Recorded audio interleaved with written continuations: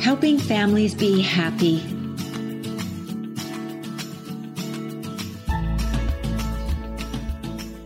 Well, welcome to the Helping Families Be Happy podcast, where we explore the often messy world of family, love, and relationships. I'm your host for this podcast, Christopher Robbins, the co-founder of Familius Publishing, husband, father of 9, author, fly fisherman, backpacker, and aspirational musician based in the Central Valley of California. We hope to bring you nourishing real-life information about love, family, relationships, and life. Now, I'm happy to introduce today's guests. Mary Potter Kenyon works as a program coordinator for the Shalom Spirituality Center in Dubuque, Iowa, where she lives with the youngest of her 8 children. A graduate of the University of Northern Iowa and a certified grief counselor, Mary is a popular public speaker on the topics of creativity and finding hope in grief, and a workshop presenter and instructor for community colleges, libraries, and writers' conferences. She is widely published in newspapers, magazines, and anthologies, including 10 Chicken Soup for the Soul books. Mary is the author of the upcoming Called to Be Creative, a guide to reigniting your creativity, to be released by Familius this September 2020, and 5 previous Familius books. Rebecca is an internationally renowned artist, author of Release Your Creativity, Discover Your Inner Artist with 15 Simple Painting Projects, and the founder of the Art Studio New York, the #1 art studio in New York City.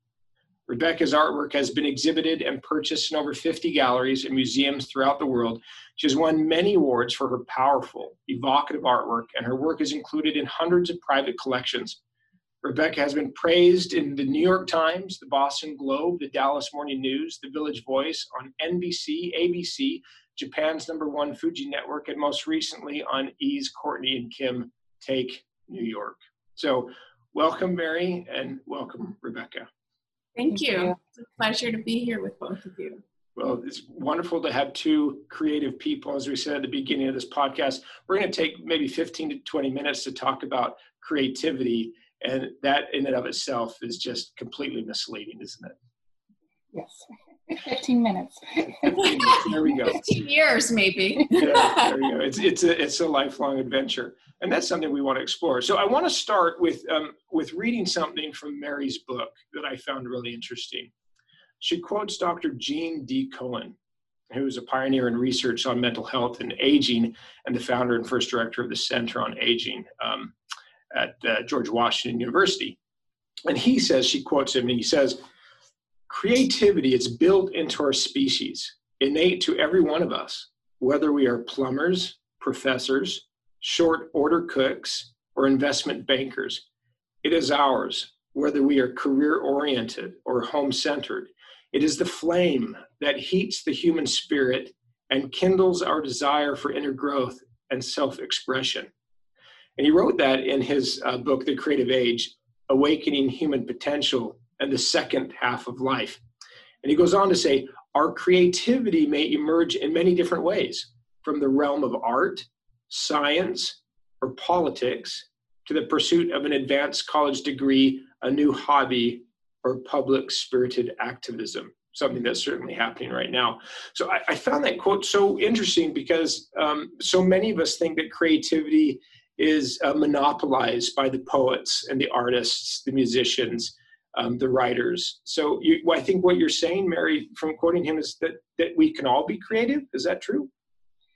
Yes, it breaks my heart when I hear somebody say, "I'm not creative," because I know it's in them and they don't see it. And of course, any of us who have had children, we see it in our kids, and hopefully we encourage that. But when we lose that, what we had naturally as children, and then we get to an age when we think, well, it's either too late for me now, or I'm too busy with kids, or there's nothing in me, we have lost who we were born to be. And I loved seeing it happen when somebody, well, if you mention they're gardening or they're baking or they're quilting or something, and then you all of a sudden start to see is, oh yes, I do have something in me that wants to create. I do have something in me. So that's why I wrote the book, is because I want everybody to see that they have it in them to be creative, that there's something that they were built to do. So thank you for saying that. And so one of your creative outlets is writing, using the written word to express your thoughts. So help us understand how is writing help you and help those that you work with in terms of their discovery of their own creativity or in other ways in their life? Well, it's funny because I don't think my children necessarily saw their mom as creative when they were younger. They saw their grandmother as creative because she was making quilts and carving wood carvings, and she was painting, and everything around her looked what we think of as creative. And so I remember one of my kids saying, I didn't know you were a writer. And I said, what did you think I was doing all those years when you're a little kid and I'm sitting in front of a computer or a typewriter, because I started when I was typewriting. So that's just the talent I honed. I after my mother died, and I found one of her pencils and tried drawing again because I used to draw. And I saw that there was some potential there. If I had honed that particular talent, who knows, maybe I would be an artist in that way. And so I sat down and talked to my girls that day when I tried drawing a tree, and one of my daughters saw me. Oh, you don't know how to draw. How did you do that? I said I used Grandma's magic pencil, and it's just like, it's in our head, whether we are creative or not, and what we choose to hone. And some of us get so busy with life and work and bills and raising kids that we forget to work at that part of ourselves. And it's not work. I mean, it's not about making money necessarily. It becomes part of you, and you get lost in the flow. If it's what you were meant to do, you just get lost in it. Yeah. Thank you. Now, Rebecca, so with your studio, you're working with people who are already creative or want to be creative. Help us understand what that is and what your experience has been in helping people with their own creativity. Sure, that's a great question. At the Art Studio in New York, we tend to work with people who were creative at one time. Now, that could be second grade, and now it's someone who's 65 years old and retiring. Or it could certainly be children or teenagers or senior citizens who are looking for some sort of outlet that might uplift them. We also work with people who might already consider themselves creative or somewhat creative. But I would say across the board, what I see most is the people we work with are wanting to be creative and wanting to nurture that part of themselves. And currently, that part of themselves is very, very hungry. And there's even some doubt of, I'm not sure I can do this. I don't think I'm talented. I don't even think I'm creative. I might not be able to draw a straight line. And yet there's some sort of inner thirst or inner hunger that enough time has gone by that they just don't want to put it on pause anymore. Now, my experience, it's similar to you, Mary, is this idea that many people don't think they're creative, and yet to me, that is just not true. I think if you're breathing, you're creative. It's what we're born with. It's our birthright. And what I've found through the nearly 20 or 30,000 people who I've worked with over the years is that a lot of people suffer from, it's almost like PTSD, post-traumatic stress disorder, but it's post-traumatic art or creativity disorder. There was some teacher 50 years ago who said, you know what, your drawing isn't very good. Or there's a parent involved of a child who loved drawing, and perhaps when the child became a teenager, the parent said, okay, enough of this silly hobby. It's time for you to focus on something more important. And so somewhere along the line, it could have been, and usually is just one time, someone told this person that their sense of worth in being creative was not important. And at this time, that was very formidable. They took that to heart and just put on the brakes 100%. And now, again, it's 20, 30, 50, 60, 70 years later, and there's that itch. And they're returning to something because they're looking for some sort of meaning or some sort of outlet to feel more nurtured and authentic in their life. And so I really help people and hold their hand. and really reintroduce people to a part of themselves that is already there, but they forgot and they don't know how to start that conversation again. Okay, both of you are doing wonderful work in helping people. And even in that's a creative process, right? We have to learn to coach to the player, as we say in our business. So help us understand, what are some of the therapeutic aspects of learning to be creative again? How does this help people if they start to pick up a pencil or a paintbrush, or they start to compose a song or whatever it is, or to start a business in my case? Well, I've seen it in writing classes, and I think of one woman in particular. She had been writing poetry for 50 years and never submitted it. 50 years. And when she was brave enough, because it takes bravery, doesn't it, Rebecca, for them to start looking again, when she was brave enough to come to one of my classes and to sneak one little poem to me, and I was in awe of these beautiful words and this beautiful poetry, and I said, why have you not submitted this? And she said, I'm no good. It's no good. It's not good enough. And I could not believe it, because beautiful poetry, and for 50 years. So I hope I helped to make her brave enough to submit just one piece, and she did, and it was accepted. And it was a love story about her and her husband. And it was published in Chicken Soup for the Soul. And she came to my workplace and she was so excited, and I was just as excited as she was. And then she became brave enough to submit more, and now she can't stop. She's on fire. So we see that fire come alive in people, and to be able to be a part of that is like, I feel humbled to have been a part of that, just through encouraging her and maybe helping her tweak a couple lines of this beautiful writing. That's great. Rebecca, what in your experience, why is this helpful? I think it's helpful in so many ways.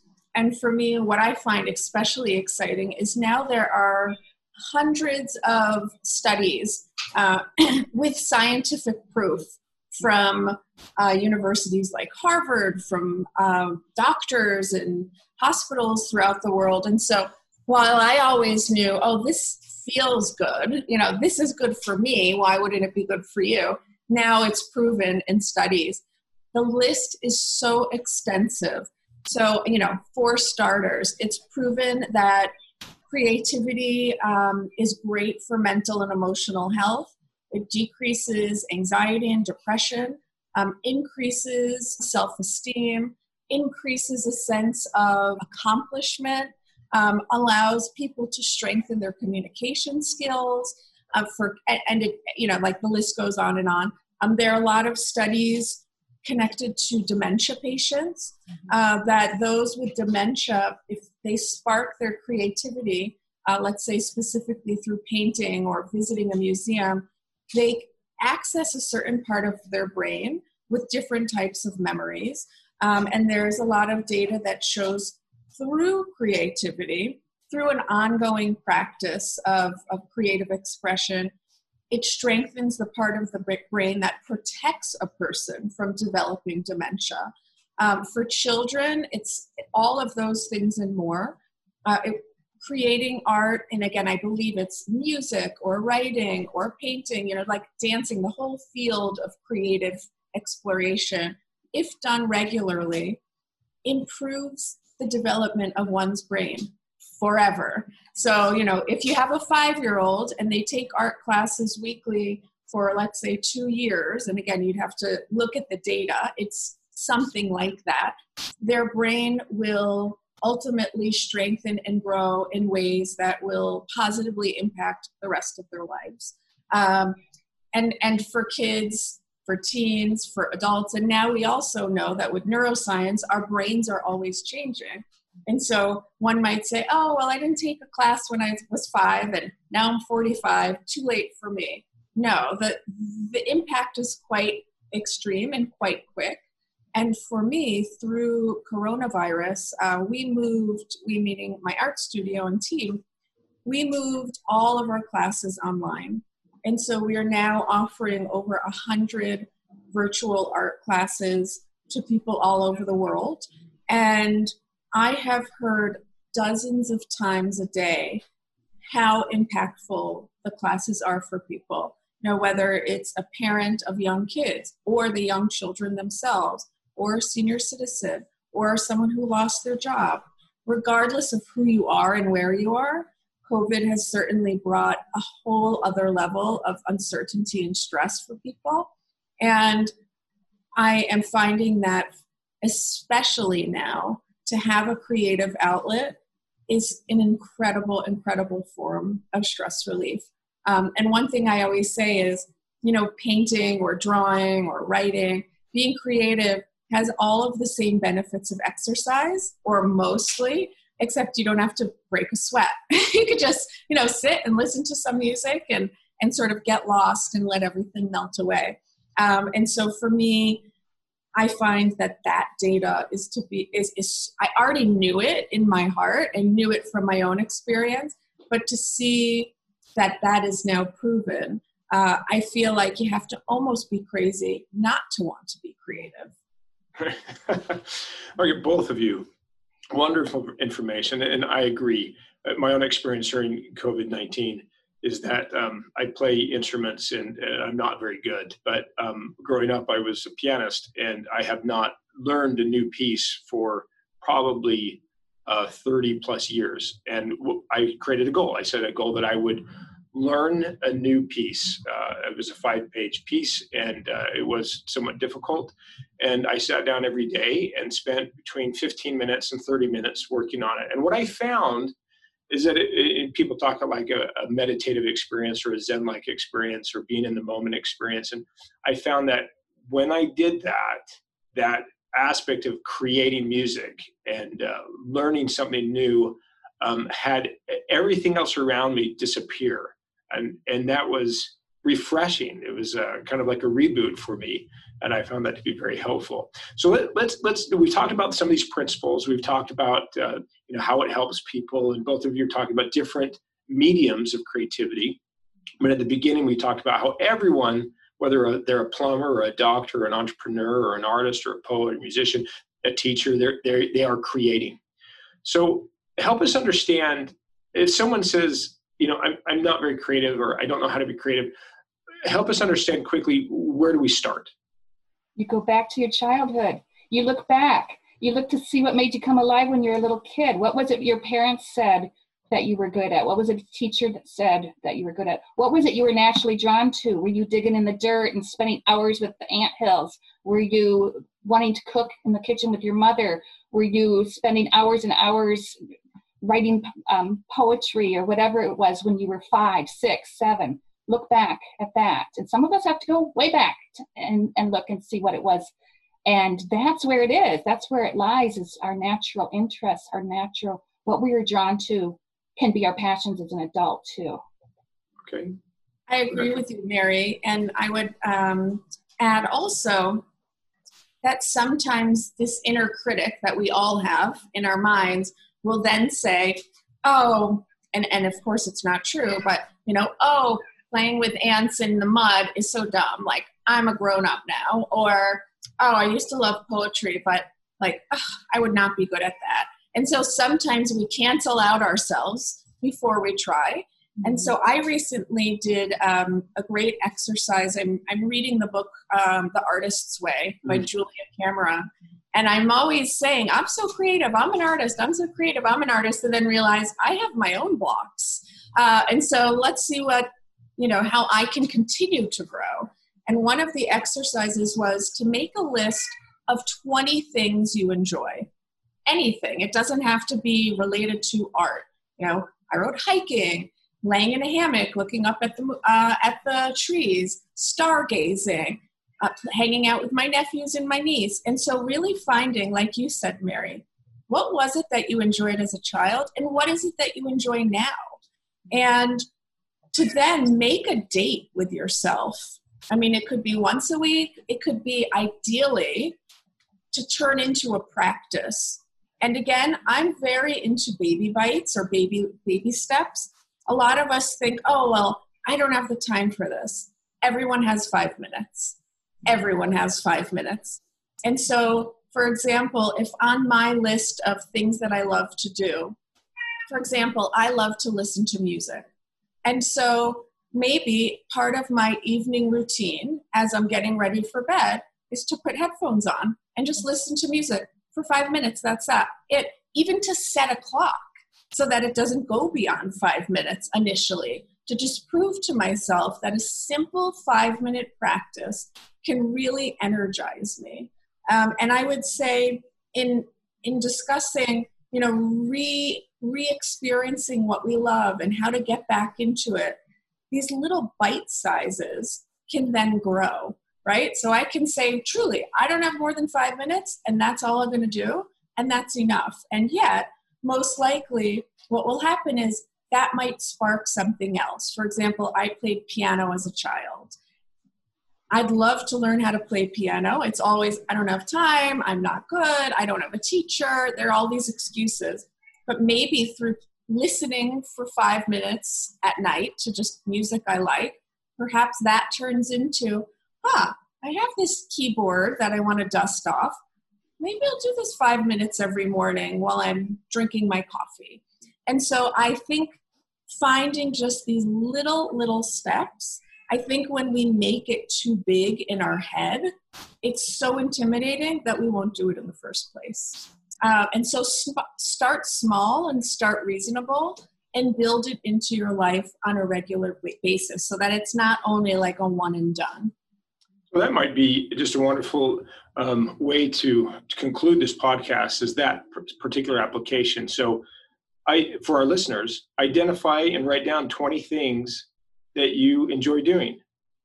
Second, make a date with yourself to do those things. And third, give that a time frame. It could be as simple as 5 minutes. As Rebecca says, we're doing baby steps. And in doing that, we're taking care of ourselves. That's wonderful. So, well, thank you so much for being with us today, Rebecca and Mary. It's been an absolute pleasure. Where can our guests find you, Rebecca? Sure. Anyone can find me on my website, the Art Studio New York. It's theartstudiony.com. And I may also be found on Instagram at Release Your Creativity or theartstudiony.com. Same on Facebook as well. Great, wonderful. Thank you. And Mary? And you can find me at www.marypotterkenyon.com. You can find me on Facebook under Mary Potter Kenyon, LinkedIn the same, and Instagram, which is so fun and new for me, on Mary Potter Kenyon. Mary's being creative with Instagram. So way to go, Mary. Yeah. Well, as we conclude today's podcast, I'd like to thank Familius Publishing for their support in bringing this podcast to your ears and your heart. We'd be thrilled if you subscribed to the podcast and left a review on iTunes and social media. And when you're ready for that next amazing book adventure, we'd be honored if you choose a book from Familius Publishing. One step at a time, we can make the world a happier place. We talk together, learn together, play, work, eat together. We laugh together, heal together, and we love forever when we read.